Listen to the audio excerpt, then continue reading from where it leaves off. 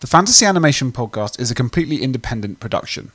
It is made by experts in the field. Chris is a lecturer in liberal arts and visual cultures education at King's College London and author of The Computer Animated Film, available in all good bookshops.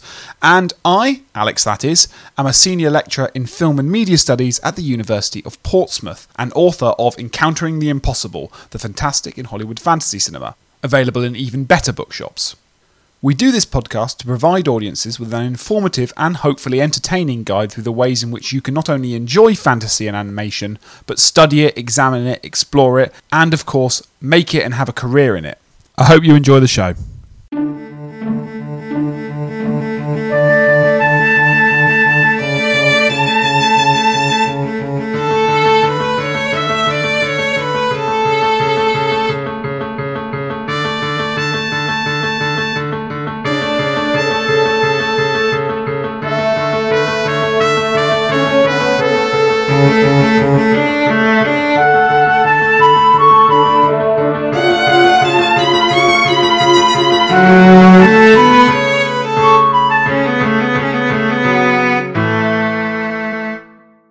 Hello listeners and welcome to another episode of the Fantasy Animation Podcast. I'm Alex Sargent. And I am Chris Holliday. Chris, we made it to the end of the trilogy. Thank you for bearing through it with me. We are at the final instalment of the Lord of the Rings trilogy, The Return of the King. Yep. It only took us probably about the same amount of time as it took to make the movies to get through them all. Yeah, well I had a little joke written down which was we finished a trilogy we started a couple of years ago. At least. Yes. And then I put in brackets, to be fair, we've only just finished watching them. Yes. And we didn't even watch the extended editions or whatever version we watched. We watched a 3-hour Behemoth. I thought you had suffered enough to put you through that. Thank you. Well I enjoyed done. I enjoyed it. Good. Well, yes. So we're going to do an episode about the Return of the King now.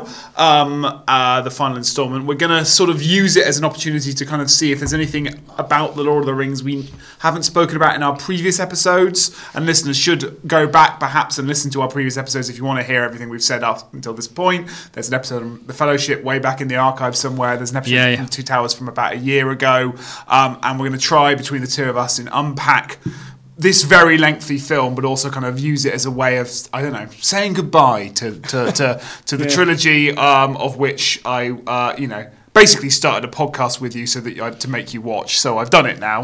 My work is done. Yeah. No, as I said, I find it quite difficult to keep track of the characters in these films, but it is nice to, and the completist in me wanted to finish this trilogy, and as you say, we've done it in slightly different ways with different people, thinking about music, thinking about kind of Tolkien, I guess, in himself, fandom. Yeah. So this is perhaps an opportunity to pull out some things, certainly in relation to the films. The film in relation to something like visual effects and motion capture and so forth, and anti-circus, and so I'm excited to talk about it. I'm not entirely sure I won't do its justice because I'm still processing, and you had to give me very nicely. You had to give me a sort of 10-minute seminar. I had an office hour with you before the episode started, before the screening started, I should say, where you sort of very nicely went through some of the characters and some of the events that had happened in the two films up to this point, and that really helped because we sat and have just watched it for so this is the 3-hour version, which isn't, I mean, it's long, but it's not the longest that exists. There are these extended versions out there, but this is the theatrical cut. Yep. And I sat there. I sat there. Enthralled, didn't move, didn't nip to the loo as I thought I was going to do. So I really enjoyed it. There are things that I think when I stopped the DVD and you said something like too many endings ? That was going to be my first. It sort of ends about 5 or 6 times, but we can talk about that. It'd be interesting to go through the plot to see if we can, and by we I mean you. And as I said, put out some things with regards to kind of circus and space and camera work. I thought was quite interesting, and location. And I asked you during the film, have you been to New Zealand? And I think I mentioned this previous. I have, and it looks exactly like it does in the films, and which is great and wonderful.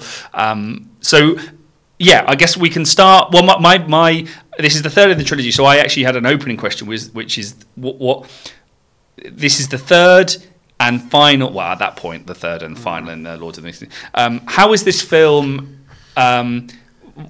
Whatever, how many years on? 20 years on, something like this. Yeah. What is it? Is it the good one? Is it the not as good as the second one? Is it not quite as good as the? I don't really know what the mythology around this third film is. So it's an interesting one, this, because I would argue it is probably the most influential. Oh, okay. In the sense that, and maybe this is me retrospectively looking at it back at now, but there's two reasons why. One, at the time, this is the one that won all the Academy Awards. So this is the one that tied with Titanic and is it Gone with the Wind or All About Eve for the 11th Oscar record. Okay. It's the one where Jackson wins Best Director, they win Best Picture, and he stands up on the stage and delivers this speech at the Oscars and says, "I'm just so proud that that fantasy is finally being recognised. It's finally not an F word that the Academy have to do a 5-second delay with." He makes this kind of gag speech. So it's the first fantasy film to ever win an Academy Award. So it's influential in that sense. Yeah, So industrially, culturally. Yeah, this is the one. But even at the time, that was seen very much as a nod to the achievement of the trilogy rather than this particular movie. It's Scent of a Woman. It's not The Godfather. Sure, exactly. Yeah. And I've seen none of those films. Whilst I think this film's still very successful in many ways, and hopefully we'll talk about that, I think it is the most influential in a bad way, in the sense that it is the most third act Marvel-y of them all. It's the most CG-tastic. It's the most cave troll battling, eagle battling, goblin battling, dragon-tastic. And I would say the least successful of the three, but there's a high bar that I would hold all of them to. What I would say is this one does has, and you've already alluded to when you were talking about it, is it has that sense of epicness. It really does. That the others kind of just do because of the length, but this one really feels like an epic. I'm reminded of kind of Sobchak's writing on the epic, and part of the epic is this kind of phenomenological endurance, right? It's a film. The pleasure of it is to endure it and to sit through it and to have all of this stuff take place in one sitting with you. So I think it has that quality. So I think the film's.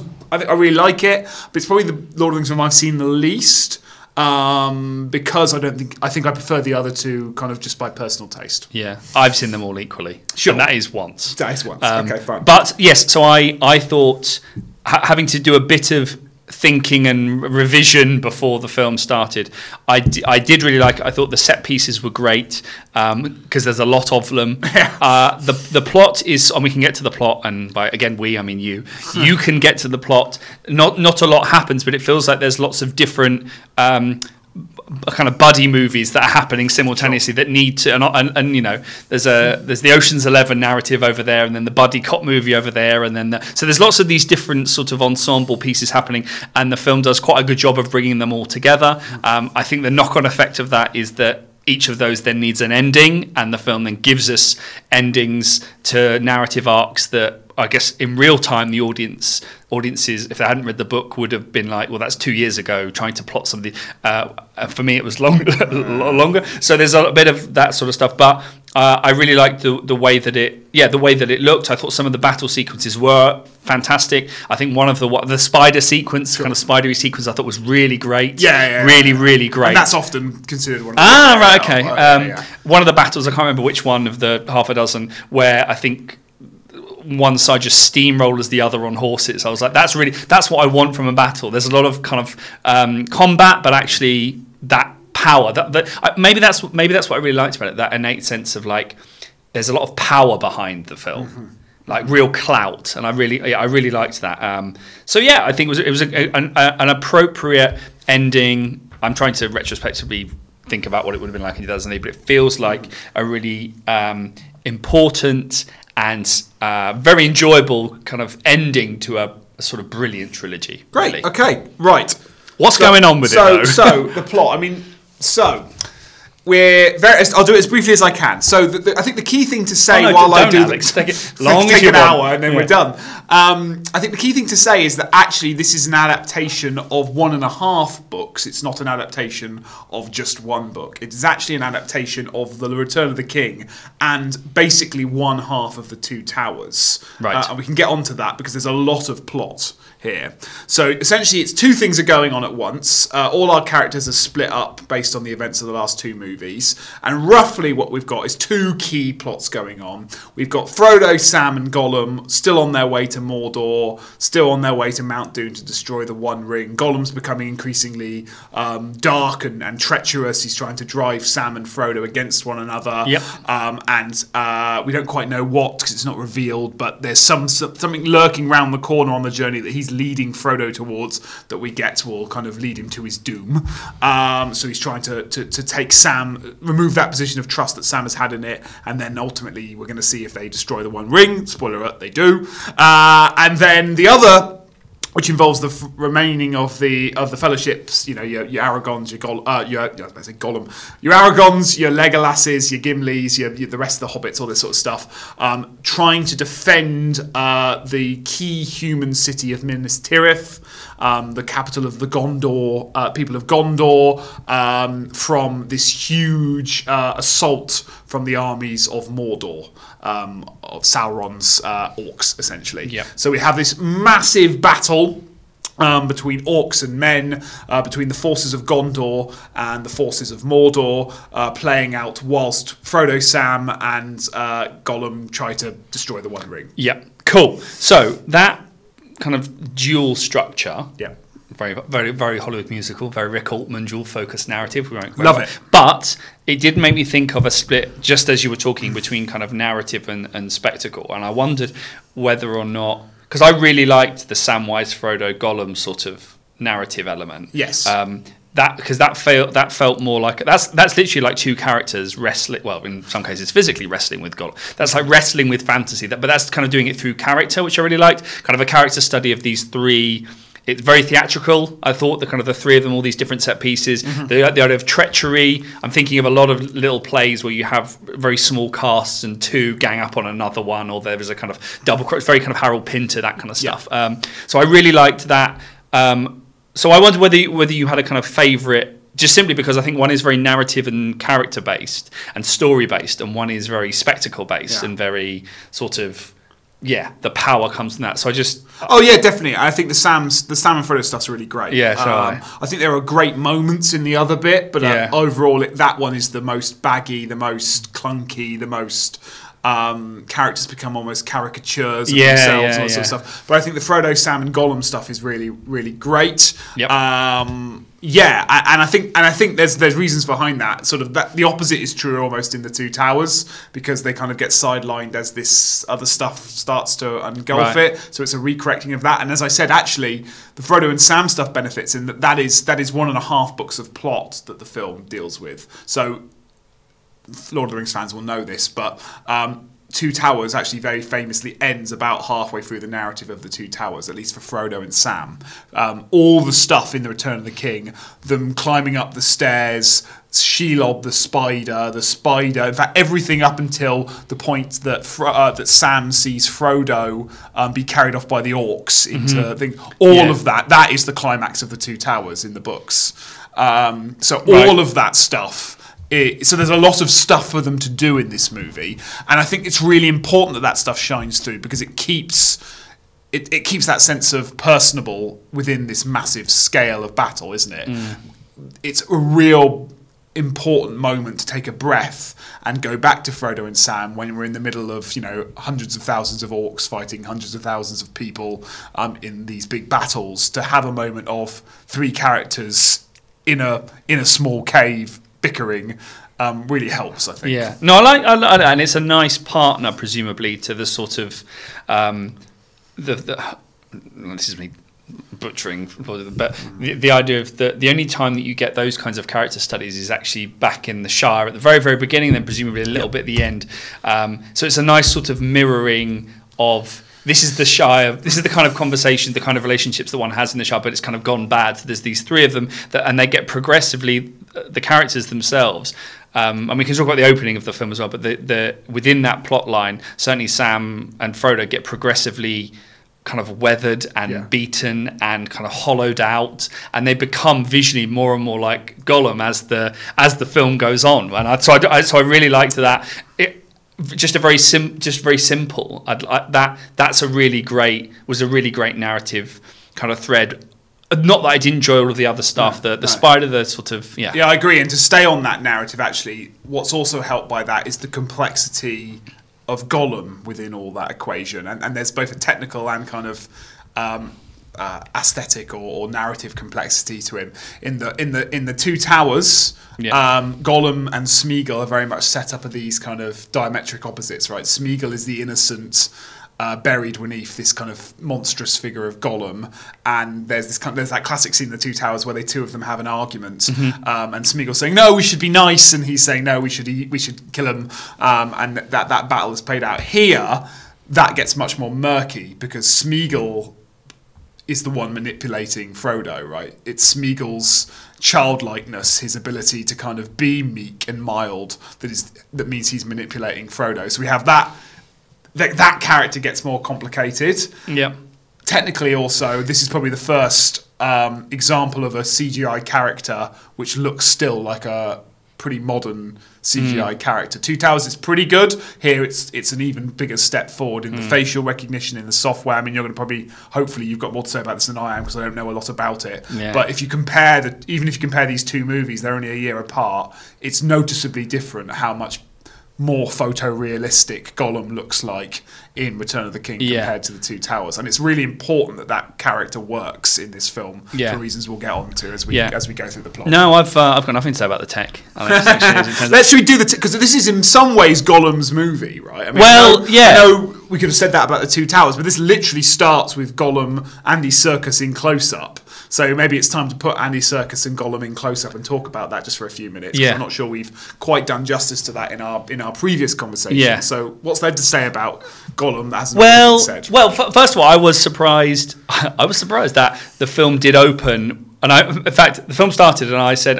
Andy Serkis. It looks like Andy Serkis. And you went, it is Andy Serkis. Okay. So I hadn't realised that there was a kind of origin story playing out right at the start of the film, but an origin story that plays out through a character's transition from human to digital. So that's a really interesting thing. So you've got an origin story where a human actor, although he is made up in a kind of slightly grotesque but not completely grotesque way. Yeah, we see so it's the story of how Smeagol becomes Gollum, how he finds the ring and murders his friend and takes the ring and kind of runs into the mountains, and we see him slowly become digital. Become Gollum. Becoming digital. So I thought that was an interesting thing for a couple of reasons, because it is a kind of ontological shift from kind of pro-filmic, photographic, human in front of to digital recreation. But also it made me think again about motion capture generally and around how kind of physical effects are often seen to augment performance.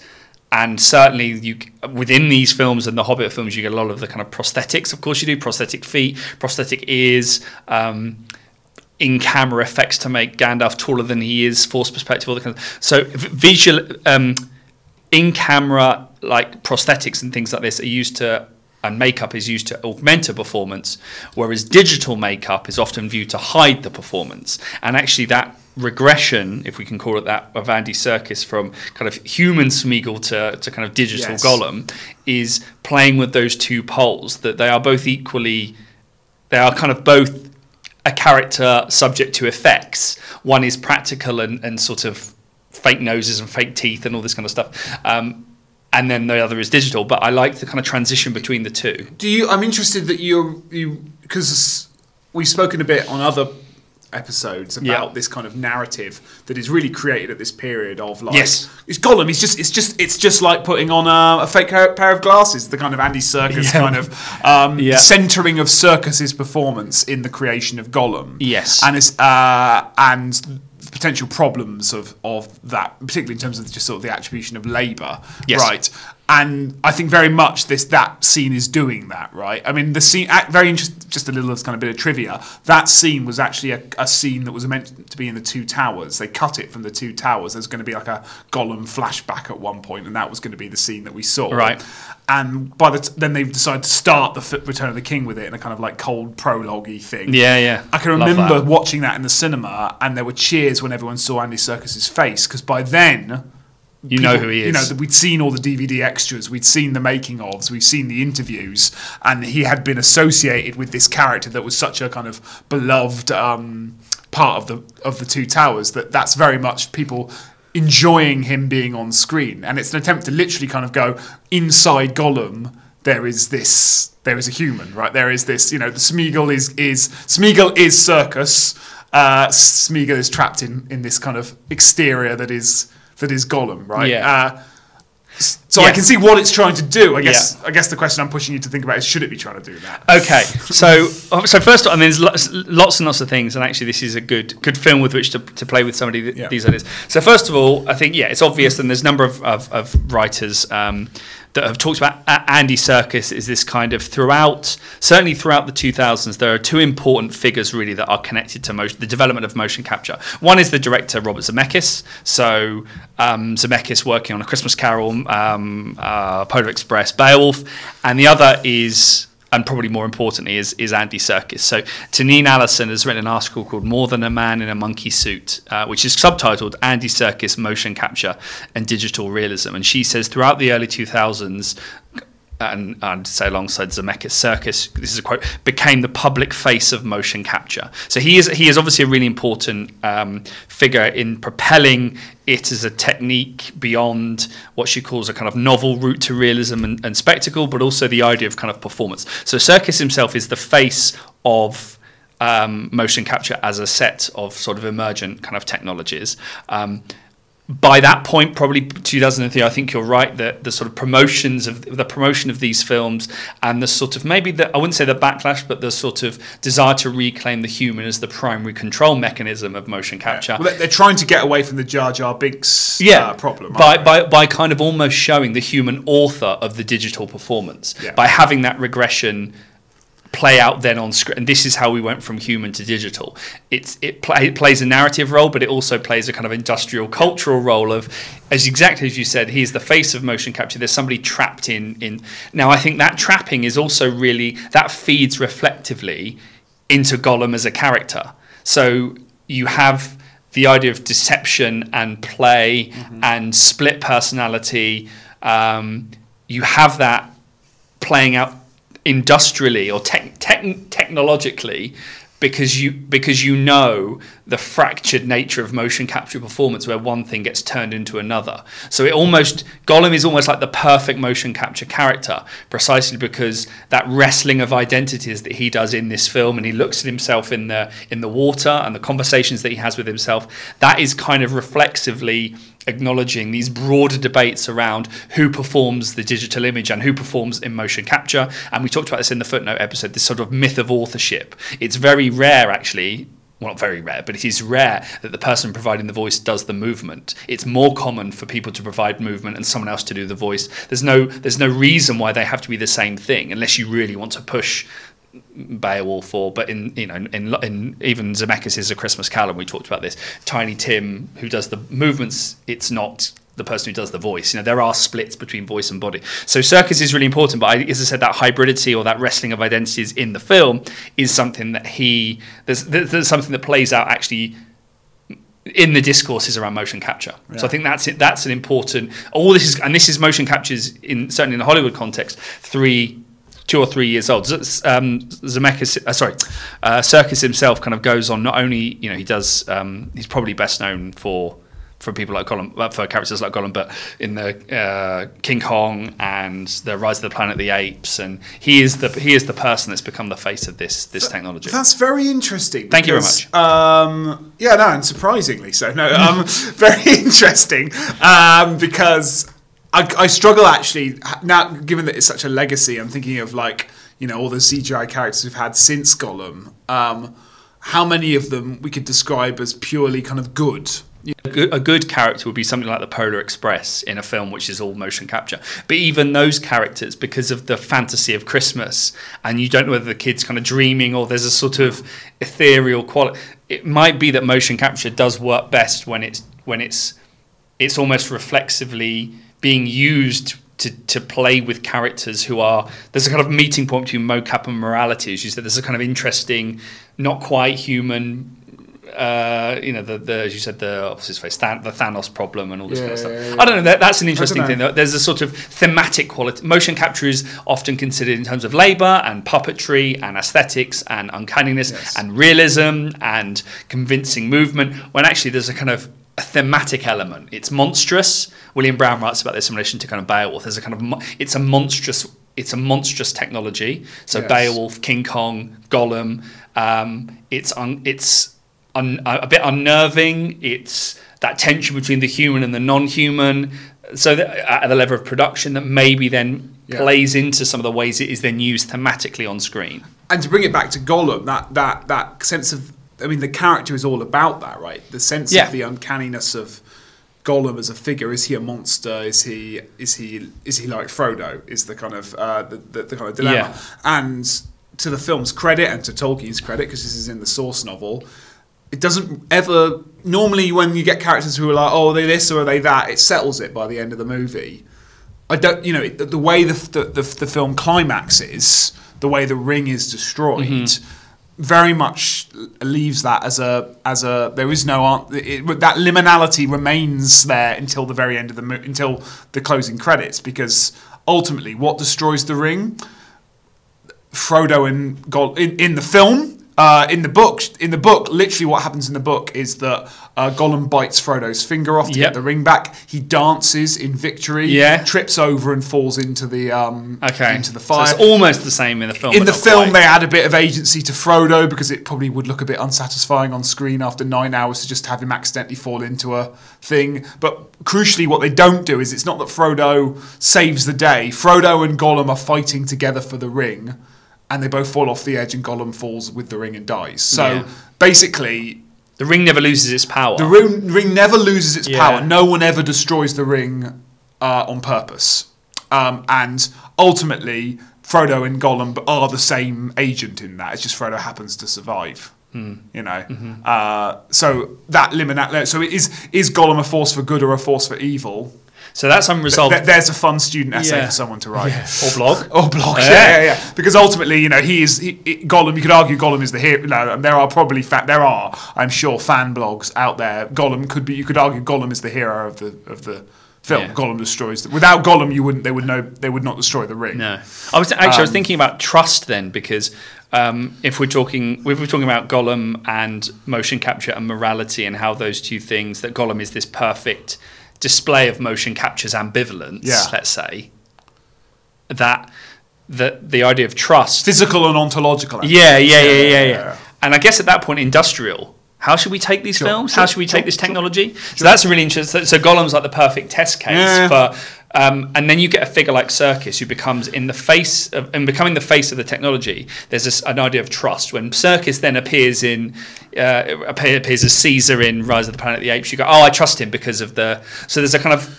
Except that's also a character that. But again, so trust is really important, because and it often mediates. There are writers, Sarah Thomas, who have written about kind of.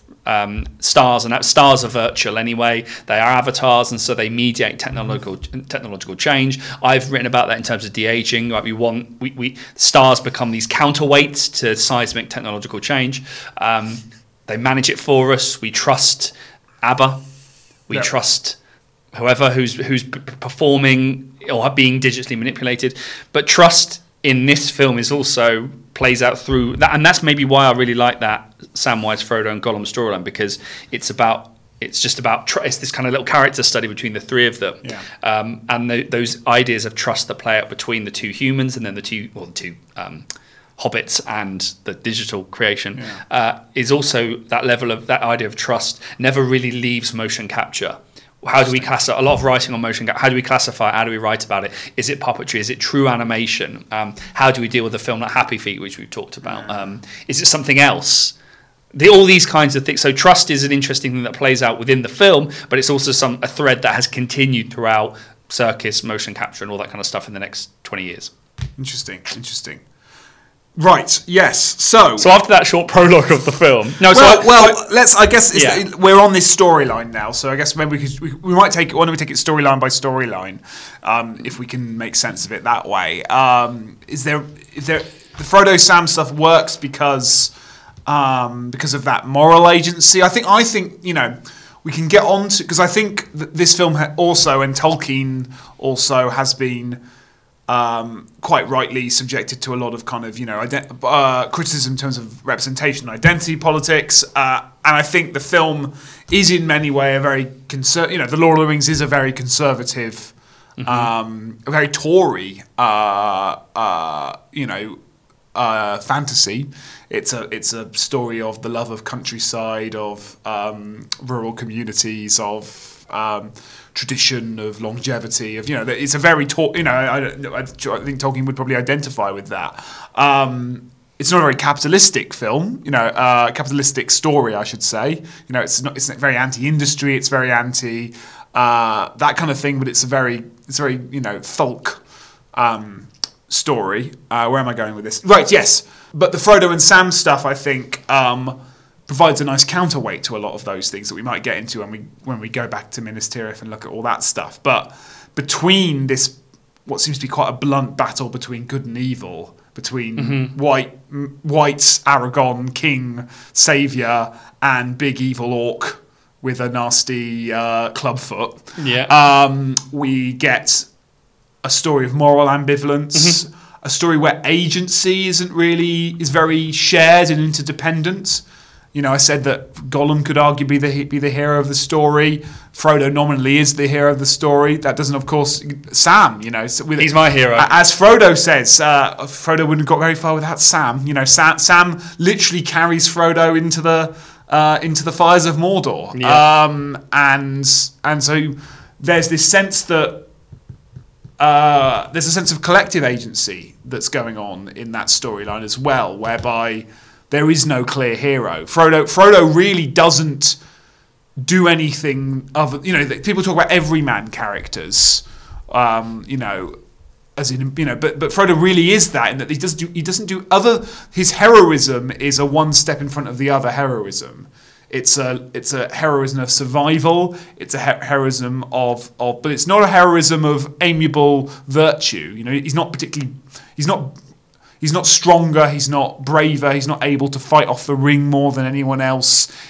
He just sort of happens to be the person chosen for this, and happens to manage to put one foot in front of the other all the way to the volcano, and it happens to destroy the ring. But I think all of that's really good. I think all of that's a really murky, interesting story that kind of imitators of Tolkien never really quite do justice to. Yeah, I was thinking about whether fantasy, because I think you're going back to your point about epic, and the epic quality of it is kind of incredible, really, and that comes from the kind of crowds and the kind of crowd system, and I think that's for me, that's where there's that kind of split. Fantasy films, I don't know whether this is true. Do they often juggle both of those things, or do they lean more towards? I feel like they lean more towards the sort of massive displays of spectacle and the fights. And I like the fact that there is space that the film carves out for both of those narratives simultaneously. But having said all of that, I also really like the spectacle of these huge sequences where you have this kind of crowd software, and actually it's AI software. It's programs like Massive or Denizen, I think it's Massive in this case, that artificially create these moving swarms of. Yeah. So for the listeners' benefit, we seem to be moving on to the battles now. What is Massive, for those who don't know? I mean, we don't have to go over it too much. I think it's been quite well covered in the kind of literature and DVDs of this film. But just talk us through. Don't watch those things. Listen to it. Sure. So Massive is first of all, there are a number of programs that are specifically intended to generate huge kind of crowds. So rather than sort of animate individual agents within a crowd, you can use particular kinds of software to copy paste, let's say, and create these huge armies and swarms. So I've been really interested in this because a lot of computer animated films, right from the start two, actually, Community Animated Films released in Hollywood, numbers 2 and 3, Ants and A Bug's Life, are both about colonies and both about a large number of insects doing cool things cohesively. And actually, a lot of these films are about the rogue agent within the colony. So Flick in A Bug's Life, or Z in Ants. Okay. This is the dance that we all do, but I'm going to do something different. Remy in Ratatouille. Rats do this, but I'll do something different that's different to the Barry B. Benson in Bee Movie. Bees do this, but what happens if we go... So it's sort of... There's an interesting way of... There's a kind of political charge to the use of crowd. Anyway, Massive is this program that was first built by a guy called Stephen Regulus for Weta, so Weta Digital, so Peter Jackson's program. And you're right to say that, yes, Massive is a really important bit of software that is invented for these movies, but actually, like, there are lots of different versions of this kind of software. And this Denizen is another one. Yeah. We literally, Gladiator was probably the first example of the big crowds, the Colosseum, to life and things like that. And I don't know what software they use, but like this is the era in which big crowds are born on screen, in the way that a fantasy film made in the 1980s, the big battle between thousands of orcs and thousands of men would be happening just off screen, and there'd be 3 extras in the thing. Here we can actually see the army, and that's a sort of digital innovation of this era. Well, it's funny because in Phantom Menace. So Phantom Menace, the pod race in Phantom Menace. Sure. So that film is started production in 97, but released in 99. Yep. Their crowds are yes, I didn't think cotton, of that, but cotton yes, buds right. dipped in paint. Oh, really? They're not digital. They're cotton buds dipped in paint, and you can see lots of behind-the-scenes footage of all these little lines of. And then you get a year later, you get the Colosseum, and Gladiator. I can't. And then a year after that, we get the first Lord of the Rings movie. So, Exactly. Yeah. So I'm going to quickly, in real time, Gladiator film crowd system.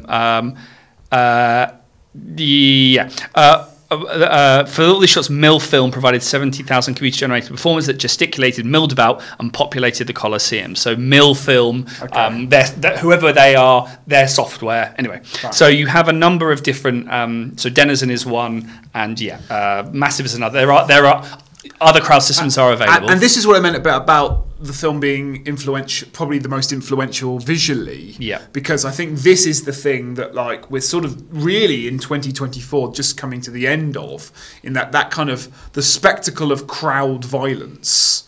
Yeah. It has become it got quickly swallowed up by Marvel. The crass ornament. The crass ornament. Very good, very good.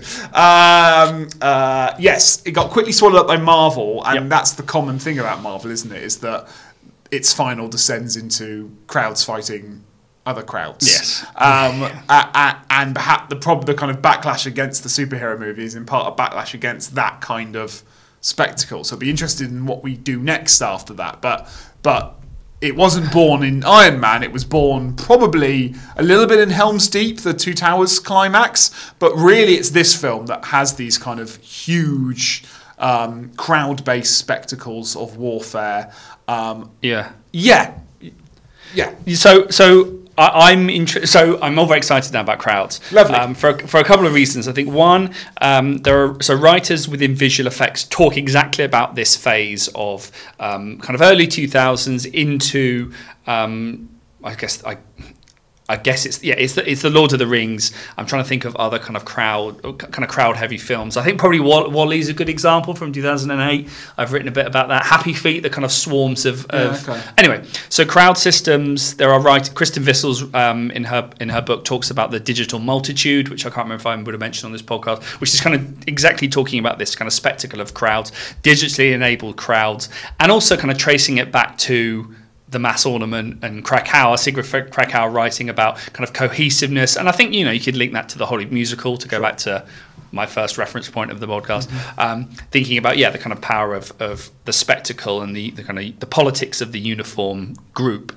More recently, Erica Balsam from King's has written an article called The Crowd is Dead, Long Live the Crowd, and I've been thinking about in relation to the politics of recent crowds, not only in the terms of pandemic and the tide of kind of gatherings, but also if you think about the doctoring of inauguration photographs and the Sure. crowds, the difference between very famously the difference between the kind of Trump crowd and the Obama crowd, and the role of digital effects in thinking about, well, actually, crowds are. Can I throw in a 30? I'm Do sure it. you've already thought No, of no, it, no, but, do it. just jump on the bandwagon. You mean use the word swarm Right. when you were describing the massive software. There's also the politics of that kind of crowd, the crowds of, in terms of mass migration, the crowds Yes. of people. I guess my point is that is there, we talked with Gollum about the kind of the fusing of the political with the technological. Yeah. Is part of the thing about this software is it has a dehumanizing, in the same way that the mass ornament did, right? Yeah. Is it's a spectacle in dehumanized agents, dehumanized bodies forming a mass, either in terms of, in this film, either a threatening mass or a heroic, valoric mass. Yeah. But there's something inherent to the program that creates, that copies and multiplies and things like that. It's a rhetoric and a technology of dehumanization. Yes, That's throwing that out. No, there I think to that's see what right. If you happens. think about the way that like the woke blob are Yeah. used, and the way that migrants are talked about, a swarm of migrants arriving on our shores, using the language of migration to talk about a disease. These aren't deliberate, Turns out Yeah. politicians know what I wouldn't say know what they're talking about, but they talk very deliberately. Yeah. And so I think I think the crowd, certainly as a kind of quote unquote post-COVID, and Erica talks a little bit about this in her article, returning to the cinema as a space of crowds at the end of, so this is August, I think last year, a couple of years ago, end of August, after months of suffering with the small screen, the first two films I saw began with crowd scenes. So Les Miserables and then Tenet is our other example. But the idea of kind of a history of crowd scenes in films, that now we can create. The epic is now done on the screen, and you can create all these little, like, using computer programs. But I think there is a kind of real, as writers like Erica and Krakauer as well, who are making these, thinking about films that use crowds scenes and crowds politically. There is an interesting, vexed, ambivalent place about the role of the individual and the kind of the dehumanizing of an individual within a broader swarm or collective, and how you find your place within. I don't know. There's something. Because that's what we do. That's how we are at the moment. Kind of trying to find your place. You're trying to move through a world that isn't built for them. But you're part of communities, or you're part of crowds, and people reintegrating into crowds and learning how to be part of a crowd again. So to bring it back to Return of the King, I asked the question because I think that when we get onto the narrative of the Battle of Pellamore Fields, the bit where they fight the orcs for you. That's where a lot of criticism has been levied at the movies, which, has been levied at Tolkien about this. It's basically a white patriarchal fantasy of colonization. The orcs are this kind of other race, evil incarnate that white men need to defeat. And then the way that is rendered in these sequences has attracted certain critiques. I'm thinking because the orcs become a swarm quite literally through the way you're describing, in the way that Aragorn never does, or at least the character, he retains his individuality. Yeah. Gotcha. And also just sort of other little fig leaves on the top of that, or no, not fig leaves. Furnishes on the top of that I know, for example, Francis Pheasant Kelly, who's been a friend of the show, has talked a lot about kind of the sequence in the movie where we have the arrival of this sort of exotic force from the east, and we see these kind of elephant riders emerge out of the distance. An Orientalist kind of aesthetic suddenly parades over the film, and cloaked in this kind of paraphernalia of a kind of Pan-Asian, in a post 9/11 context, and talking about the way in which the way this dynamic is rendered creates or draws from social tensions that are not necessarily helpful to indulge, shall we say. I'm not persuaded by that reading, but I think it's one worth talking through. So I wondered if you had any thoughts on that. I mean, I get, the crude question is like, is what we're watching some sort of white supremacist power fantasy playing out, where those that dare to be other, those that dare to be not physically, orcs are ugly, evil, incarnate, disabled, ephemerate sometimes. They're basically kind of this kind of litmus or test of like everything that's socially othered. Yes, absolutely. On screen. Yeah. Talk to me about that. That's really interesting, and I like the idea that there's a sort of the technology is doing some of this kind of heavily, or at least opens up a reading of thinking about the kinds of characters that are copy pasted, or the kinds of characters that are duplicated and are made to be part of swarms, versus there's no one quite like. There's kind of gradations of you have your big swarms, you have your community. Your hobbits aren't swarms, but they're communities. I'm reminded, for example, of like the bit where there's a whole subplot involving the Army of the Dead, which we don't have to get into unless you want to, because I don't find it very satisfying. Cool green, ghosty things, parts of the Caribbean. Yeah, exactly. Yeah. And there's a scene where our three heroes, Aragorn, Legolas and Gimli, all run at some orcs, and then this swarm of ghosts come out and sort of destroy all the orcs and things like that.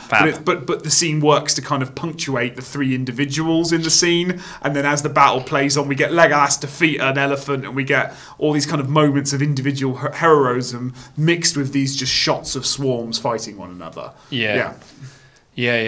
No, I think there's a kind of the politics of the crowd, the politics of the crowd, of course, that people like Erica would kind of talk about, and even she talked about kind of football crowds. During COVID, you weren't allowed to have crowd, but then there were simulating crowds by playing. You could listen to a soundtrack over television and stuff. So the crowd is obviously really important to kind of spectacle and belonging and stuff. And I think you're right, in this film there is something political happening in terms of the characters that remain individual versus the quote unquote type of character that is made that retains their individuality and is the leader or part of a team but never a swarm, and their exceptionalism versus the swarms and the hordes and the kinds of technologically created masses that Kristen Vissel's writing about in her book.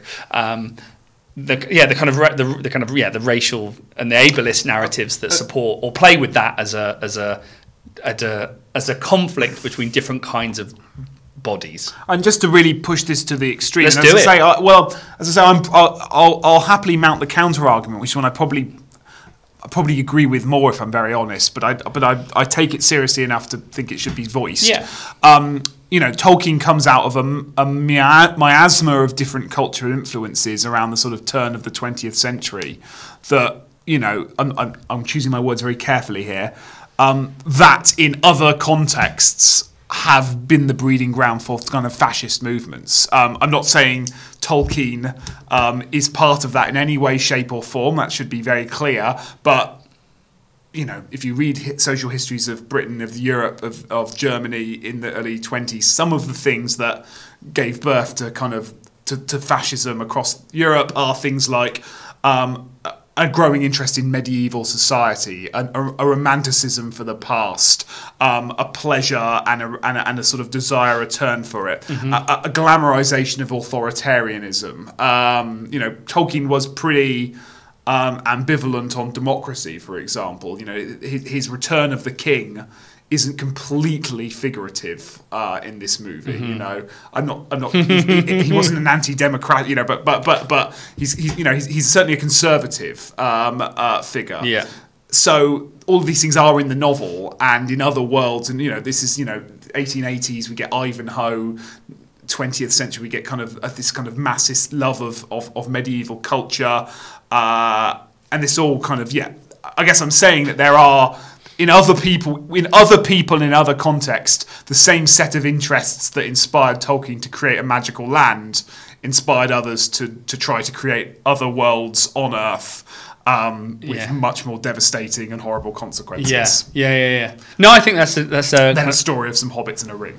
Yes, no. I think there's and so yes, I'm just trying to highlight there are real world consequences when some of these things are taken up by the wrong people, I guess. Yeah. You know. No, the only thing I'll throw in there is I was thinking about when you mentioned the kind of Orientalism and Fran's work on this kind of exotic force. There's a book. I must admit, I have not read it, but I know of it, called Techno-Orientalism, which is about the imagining Asia in speculative fiction, history, and media. And I was thinking about the kind of collision between, and also going to throw in the word Transformers, but kind of the collision between technological forces and othering and otherness, all this kind of stuff, and who has access to humanity and all these kinds of things. So I don't really have anything else to add other than I know you've written about this, like the kind of the racial dynamics of the way that the films construct their communities and the difference between the way, at a very basic representation 101, the difference between the way the Shire is presenting the kinds of bodies that inhabit the Shire versus the kind of grotesque and clearly kind of racial undertones of some of the character designs in some of these movies, and the voice work as well. I don't really have anything to add other than there's a clear division happening there that is painted very light and dark in interesting ways, and that's all I have really to say about that. Yeah, I mean, I always say the counter argument in that is that fantasy is all about the kind of pleasure of liminality, and it's about using these vessels to do something imaginative with as a spectator. I think any embodiment of evil will have a social component to it, no matter when you create that embodiment of evil, and it will involve pernicious and pervasive stereotypes that exist in a culture by which you create it. So there's no doubt in my mind that when Tolkien came up with the orcs, he was drawing on some unconscious biases towards figures of, I don't want to start naming lots and lots of different things he could have been doing, but I don't doubt that happened. What I would like to celebrate or spend more energy thinking about is that, but because they function as figures of fantasy, that's not often how they're used by the spectator. So Tolkien created a Tory fantasy of Lost England, and in the 1960s and 70s, hippies used it as an expression of counterculturalism. That's just a small example of the way in which a fantasy can be used by its consumer in ways that don't really matter in terms of who created it. I'm sure that's true of all art, but I think there's something liminal about fantasy that mean figures of evil and figures of good can be warped and made more malleable than perhaps the more representational modes of fiction. Yeah, and it also makes me think of the episode that we did when we did Harry Potter and the Chamber of Secrets, when we were talking about the difference between kind of mudbloods and muggles and things, and thinking about difference and going, it's about kind of racial difference, isn't it? And Jyotsna, our guest, was like, well, actually, they are both those divisions between mudblood and muggle they're both racialized categories of identity, but also they're emptied entirely of racial consciousness, and actually they have nothing to do with race insofar. There are more readings available just because we live in a world where disparity and difference often plays out through race and ethnicity. And that's how we often recognize. That's a shorthand to identifying difference. That doesn't necessarily mean that every example of difference in movies must therefore be allegorically about race. No, if that makes sense. Yes, it does make sense. So she was talking I think I remember us kind of going, it's kind of an allegory for race and mudbloods, and she was like, well, actually, no, it's kind of a lot more complex than that because of their status, because of maybe the role of fantasy, that there's an emptying out of racial consciousness that allows us, and I'm reminded of work on the cyborg as well, that the cyborg is this liminal in-between figure between the human and the non-human, and Donna Haraway very famously said that that it's a creature of science fiction as well as social reality, and thinking about all different kinds of in-between bodies, let's say, from kind of trans bodies, queer bodies, mixed race, people writing about the kind of mulatto cyborg, and the way that the cyborg it's not just about race, but it kind of has all these different identities and ways of thinking about difference. And what's really great about the cyborg is that it becomes perhaps usefully available for us to talk in these kind of symbolic terms. But it reminded me that it maybe is we don't necessarily need to jump too quickly into the The difference between these two is clearly unfolds along the fault lines of race when there's something else by virtue of its fantasy that allows for different kinds of readings. A quote from Tolkien, because, hey, why not? Well, he's not here, is he? No. He wrote a preface to the second edition of The Lord of the Rings, and in that his books had sort of been widely interpreted by lots and lots of literary critics, and one of the things it had been interpreted at was a sort of allegory of the Second World War, which it kind of functions as, or nuclear war, the ring as the nuclear bomb, all these kind of different ways of reading the film. Cool. And he said, in response to the suggestions that the Lord of the Rings functions as all these different allegories, the answer is that it doesn't. Very bombastic Tolkien kind of manner. It isn't an allegory, and this is the quote: "I cordially dislike allegory in all its manifestations, and always have done since I grew old enough and wary enough to detect its presence. I much prefer history, truth or feigned." So he's saying that there's so they're not allegories of... These are feigned histories. Okay. For which the reader... Not allegories of history. Okay. On that note, I'm not going to... Well, I guess what I would say is that I think we can allow the film to be complicated. We can allow our experience of the film to be complicated enough whereby two things can be true at the same time. The orcs are racialized, and they are drawing on pernicious stereotypes of race. Whether every single one of us has to worry about that is a really big question with lots and lots of different answers. Yeah, and actually I think that's... and says a lot about... And I don't mean this in a derogatory way. That will depend on who the readers are and the viewers are as much as it will on what the hell is going on the screen. Yeah. Well, and when they're being watched, I guess, as well. What is critical thinking, if not always holding two contradictory things? Sure. And also that the films... And maybe my question to you is... Sorry, just on that point, because that's really important. I think that's the point, is that fantasy isn't about that. Like I'm talking about fantasy PH as an imaginative impulse. Imagination doesn't function with that level of complexity, right? Thought does. Thought can hold two contradictory impulses at once, but a child's fantasy makes things good or bad, right? So if a film engages with the imagination, it does play with a logic of good and bad, of good versus evil. What a thinking human being does with those imaginative impulses is a massively complicated question. So because the logic of fantasy functions on screen like this does not mean the logic of fantasy functions off screen. So the logic of fantasy with an F on screen doesn't mean that the logic of fantasy PH. Yes. There you go. Yes. You should write a book about that. Sure. Did Encounter of the Impossible, the fantastic in Hollywood fantasy cinema. I can't even remember the name of it, but it's that. Find it, and there's a lovely chapter on All the Rings where I talk about some of this stuff. Yeah. Okay. No. Shall we? Yeah. Go on. No. Do you have anything more to say about the kind of politics of the crowd? Only insofar as what I really liked about this film was how the crowd, because you can't have a crowd. A crowd needs to fill space, and actually that's why I also liked about this film. I thought there was some really interesting... there's really extreme... Yes, there is kind of canted angles and lots of low-angled shots and things, but I thought what this film... the use of the crowds, and maybe the contrast between the crowd systems and the three... Gollum, Sam and Frodo, and having that as two dual narratives, let's say... That drew attention to what I found quite stark and dramatic contrasts between vertical space and landscape. There's lots of very wide and there's lots of very tall. And Kristen, who I've mentioned already, has written in her book where she talks about the digital multitude, digital effects cinema, she talks about the new verticality and kind of vertical space in, I guess, Hollywood action films, but the idea that it has been, of course, there's a new visual logic that's been ushered in by digital technology and video games and virtual reality. But she talks about a new verticality of action cinema. If we think about commanding heights and kind of sweeps and scenes of like descent and ascent, and the crowds really allow for that to be maximized because crowds stretch across, and they are punctuated in the film by really tall... I can't remember that you mentioned it earlier. The name of the place, the city, Minas Tirith. That's the one. Yeah. Bless you. That one. That's very, very tall, and they don't film it.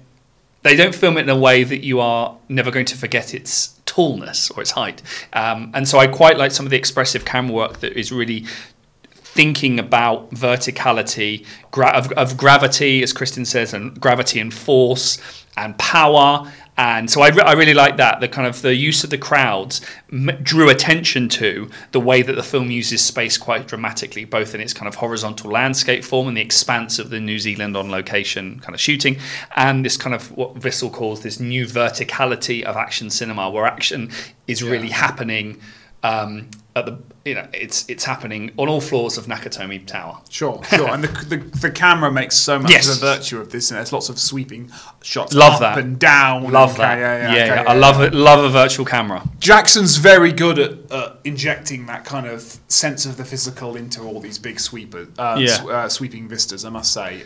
He's very good at that. That actually comes across in a slightly more intimate manner in the spider Shelob sequence that you mentioned at the beginning. Right? That's a very virtuoso use of camera. That work. Is my people often say quite bluntly, it's the horror maker of Jackson coming back into the fore, and to an extent that is true, but it's certainly a sequence where he is allowed to direct and he takes up the opportunity, right? Because that's actually why I wrote extreme Canton angle. I think it's when the spider's stalking and then finally captures Frodo. There's kind of this dizzying perspective, and your sense of geography is kind of all over the place, really. And the camera kind of moves, and you go from almost looking directly up with a bit of Frodo in the bottom right. So I thought that was really cool, and in a film where a lot of this stuff can kind of get lost, and it made me think whether the two narrative strands are also kind of stylistically different as well. I didn't pay much attention to that, but my sense is that could partially be true, or whether there's a bit of bleeding between. Sure. Anyway, I don't know. Vertical space, great.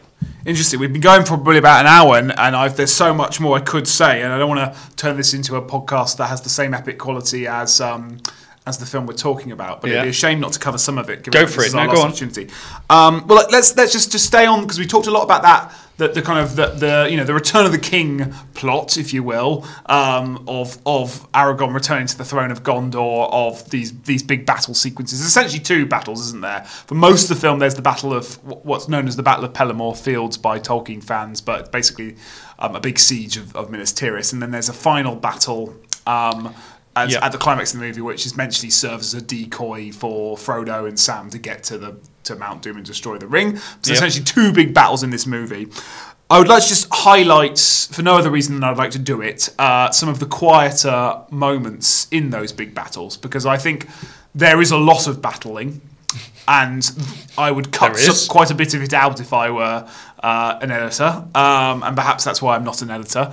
But I think that's where the film gets quite flabby and quite banal, actually, is where there's an orc throwing a cave troll at a dragon, and the perspective. I've just seen one, you've seen them all.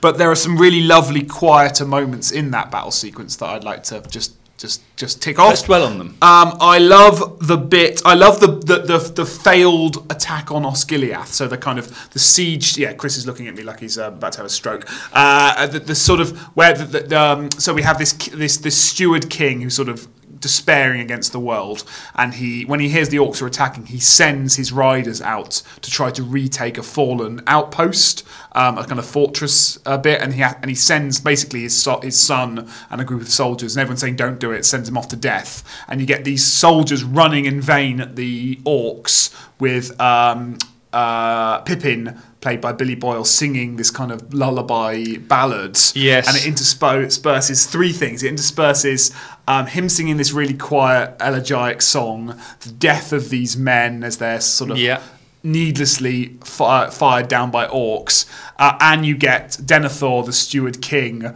eating a roast chicken and tomato in the most grotesque way possible, and that's some very good filmmaking, because it's very visceral, it's very melancholic at the same time, it's bloody, but it's never bloodied on screen, it's deathly, but there's no death on the screen necessarily. There's all these different bodily registers going on, and it communicates a kind of, I said this is a Tory fantasy, it's a Tory fantasy fused with a lot of post-war meditation, and this is very much the kind of Battle of the Somme esque moment almost, isn't it? Soldiers being sent out to death and generals sitting back eating roast chicken and watching on. Yeah. Yes, I think it's a really, really nuanced but really lovely moment. Yeah. Lovely in a kind of, sad sense. Isn't there there's that line in one of the Blackadder Goes Forth episodes where Haig says something like, "We'll be right behind you," and Blackadder says, "Yes, about 400 miles." Yes. So there's that quality to it, and the kind of quick cutting between. And Tolkien served in the war, and a lot of this is a kind of reflection on war, and Yeah. So yeah.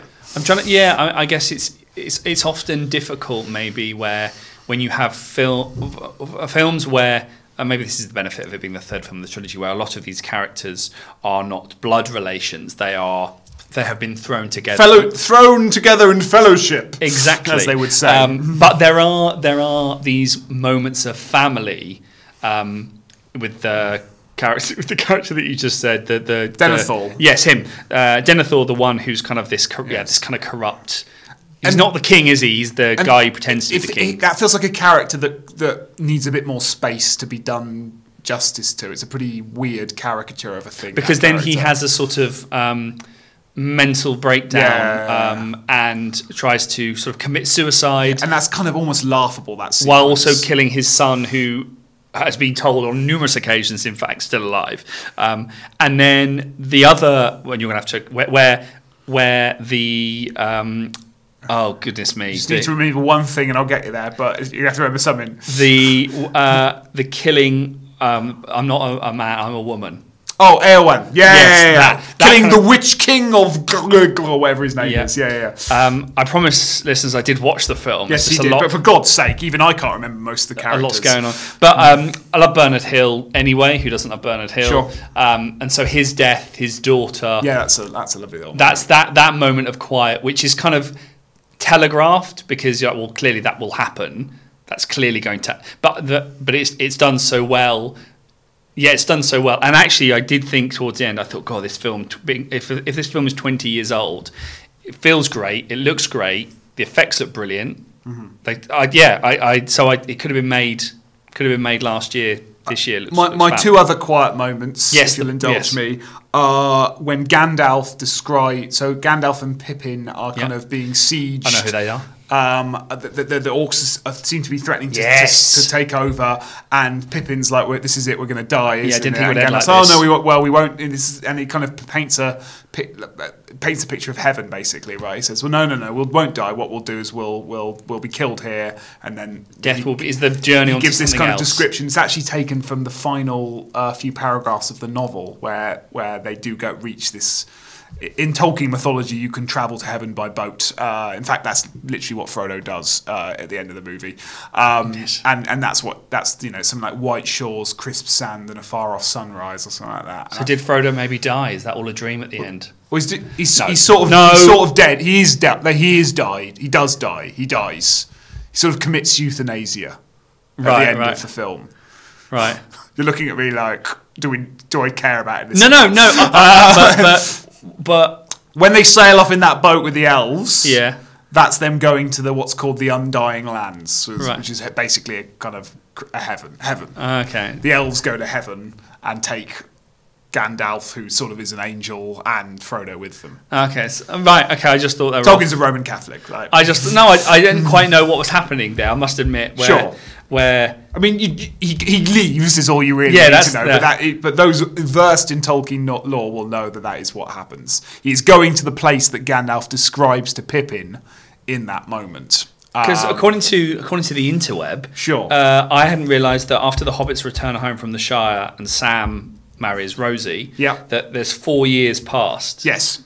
Is that there's a line where he says something like 4 years have passed since Weathertop. So he's still, because I said to you, I was thinking about these moments of quiet. Well, thinking about moments of quiet, the side of the pain that he is still under. The fact he looks horrendous at the end of the film, like he's obviously got some sort of trauma, and he's working through the events of. He's probably watched all 3 films. Again, post-war kind of meditation. Like, Absolutely, he's the returning male veteran. Yeah, him and Sam are like there's that line, there's that bit. It's a pretty cheesy Wizard of Oz. I got the Wizard of Oz in. The wake up scene where Frodo wakes up in bed. Yes, and it's Gandalf, and then they all kind of run in. It's a bit like, and you were there, and you were there, and you're there too, kind of. I mean, I thought he'd already died. I thought that was he died then and there. Too many endings, man. Anyway, okay. And there's that lovely little, but in that quite cheesy scene, there's that bit where Sam comes in at the end, right, and Frodo looks at Sam, and Sam looks at him, and there's a look of like, we might not speak ever about what we just did, but there's a bond that these people don't share. I think that's a very kind of Tolkien back from war-esque look. Yeah, because I then thought,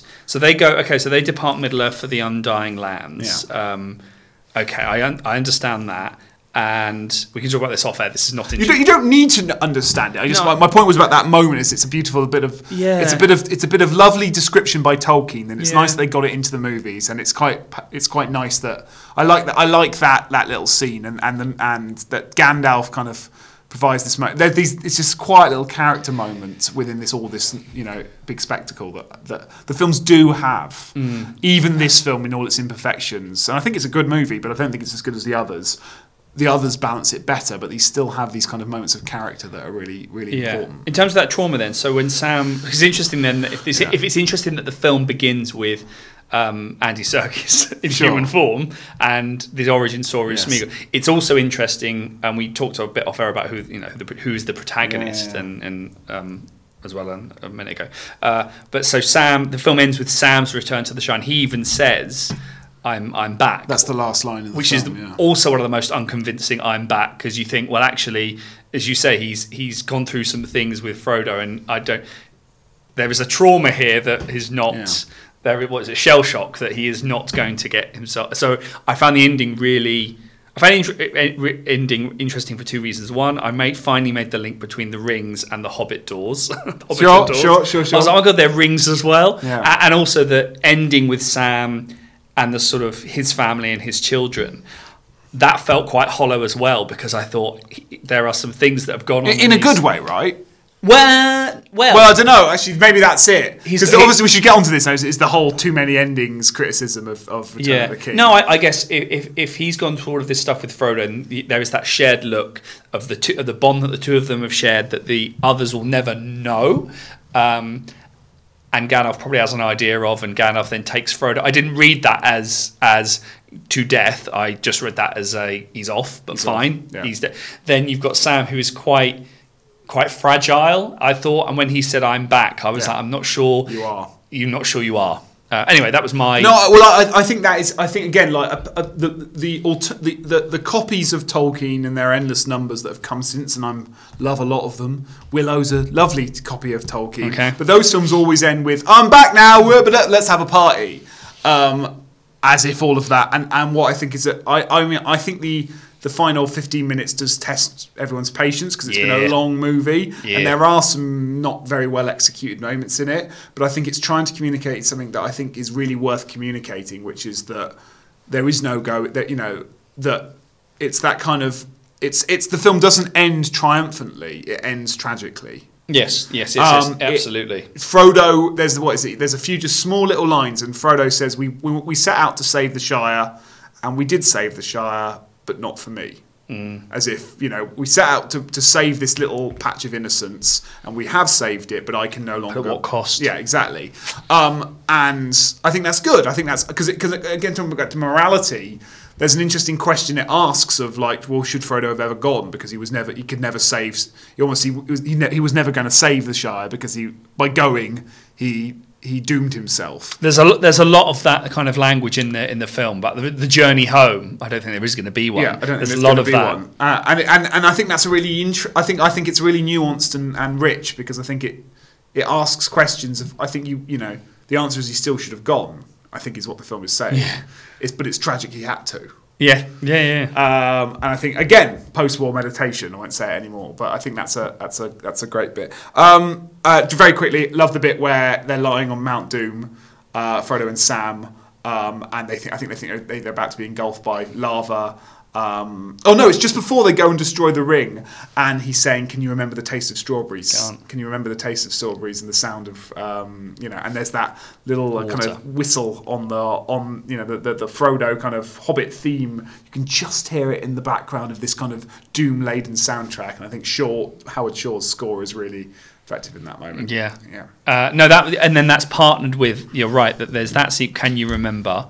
And then where they think they're about to be engulfed with Yes, lava, that's and right. then he says, I can now remember. Yeah, I can see the Shire. And it's Yeah. obviously like the first time he's thought about it for ages. And Yeah. Brilliant. No, I thought, Do you have any more bits, or should we call that? No, I mean, I did think the kind of that part, the Paths of the Dead, those kind of ghostly apparitions. Yeah. I thought that was quite fun because Oh, you like that? Okay, fine. I just wasn't. I mean, it's obviously digital effects heavy, but I just thought, I wasn't expecting that as a. We also haven't really talked about the color, the colors of these films. This one's very green. Mm-hmm. There's lots of green, and then towards the end bright orange. I don't know. I would have to rewatch them again if I've got a spare couple of years. I'll rewatch. And yellow, actually, like the yellow of the ring really burns. The yellow of the ring and the yellow of Sauron. I think actually very quickly we talked about orcs. Evil equals. Ugliness equals evil. Yeah. Is kind of the phantasmic with the pH equation that the film offers, right? Yep. The kind of fantasy logic of evil equals ugliness. But there's a counterbalance to that, which is a similar act, which is the beauty of the ring is evil. Yes, yeah. That Can't look away. It's so beautiful that it's evil, right? So there's a similar counterbalancing phantasmical thing going on there as well. Perfect. Wow. Well, I almost feel like we're returning to the Shire after all that podcasting, Chris. Yeah, I mean, I'm glad you came through it with me. I'm sorry to have dragged you too much into sword and sorcery, but I think these movies were a really important shaping of my own academic identity. I don't think I wasn't just these movies, but I was at the right age at the right time for these movies to come along, and it's been fun to. I mean, I've written about them before and things, but it's been fun to revisit them with you and talk through. Particularly this one, I hadn't seen this one quite as much as the others. I really liked it. Yeah, really good. liked it. For those who've not seen, well, why on earth you're still listening? But for those who've not seen him for a while, I should say, they're worth a revisit. They're worth a rewatch because there are bits in this movie that feel like the cliche that people think these films are, but actually they're, as hopefully we've picked through in all these episodes, there's lots more nuance and interest and richness between all the hobbits and the wizards and the trolls. Yes. Cool. All right. Yes. Well, if you have any more thoughts on the Lord of the Rings, those are ours. Yes. But if you have any more, you can, of course, suggest a blog post or write to us asking for a footnote episode at fananimresearch, FANANIM research @gmail.com. You can find the list of our archive, you can find the archive of our blog and podcast on our website, fantasy-animation.org, as well as wherever you get your podcasts. You can follow us on all social media platforms with the same handle, FANANIM Research, FANANIM Research. And I think that's probably enough plugging. So we'll see you next time in another world of fantasy and animation. Bye.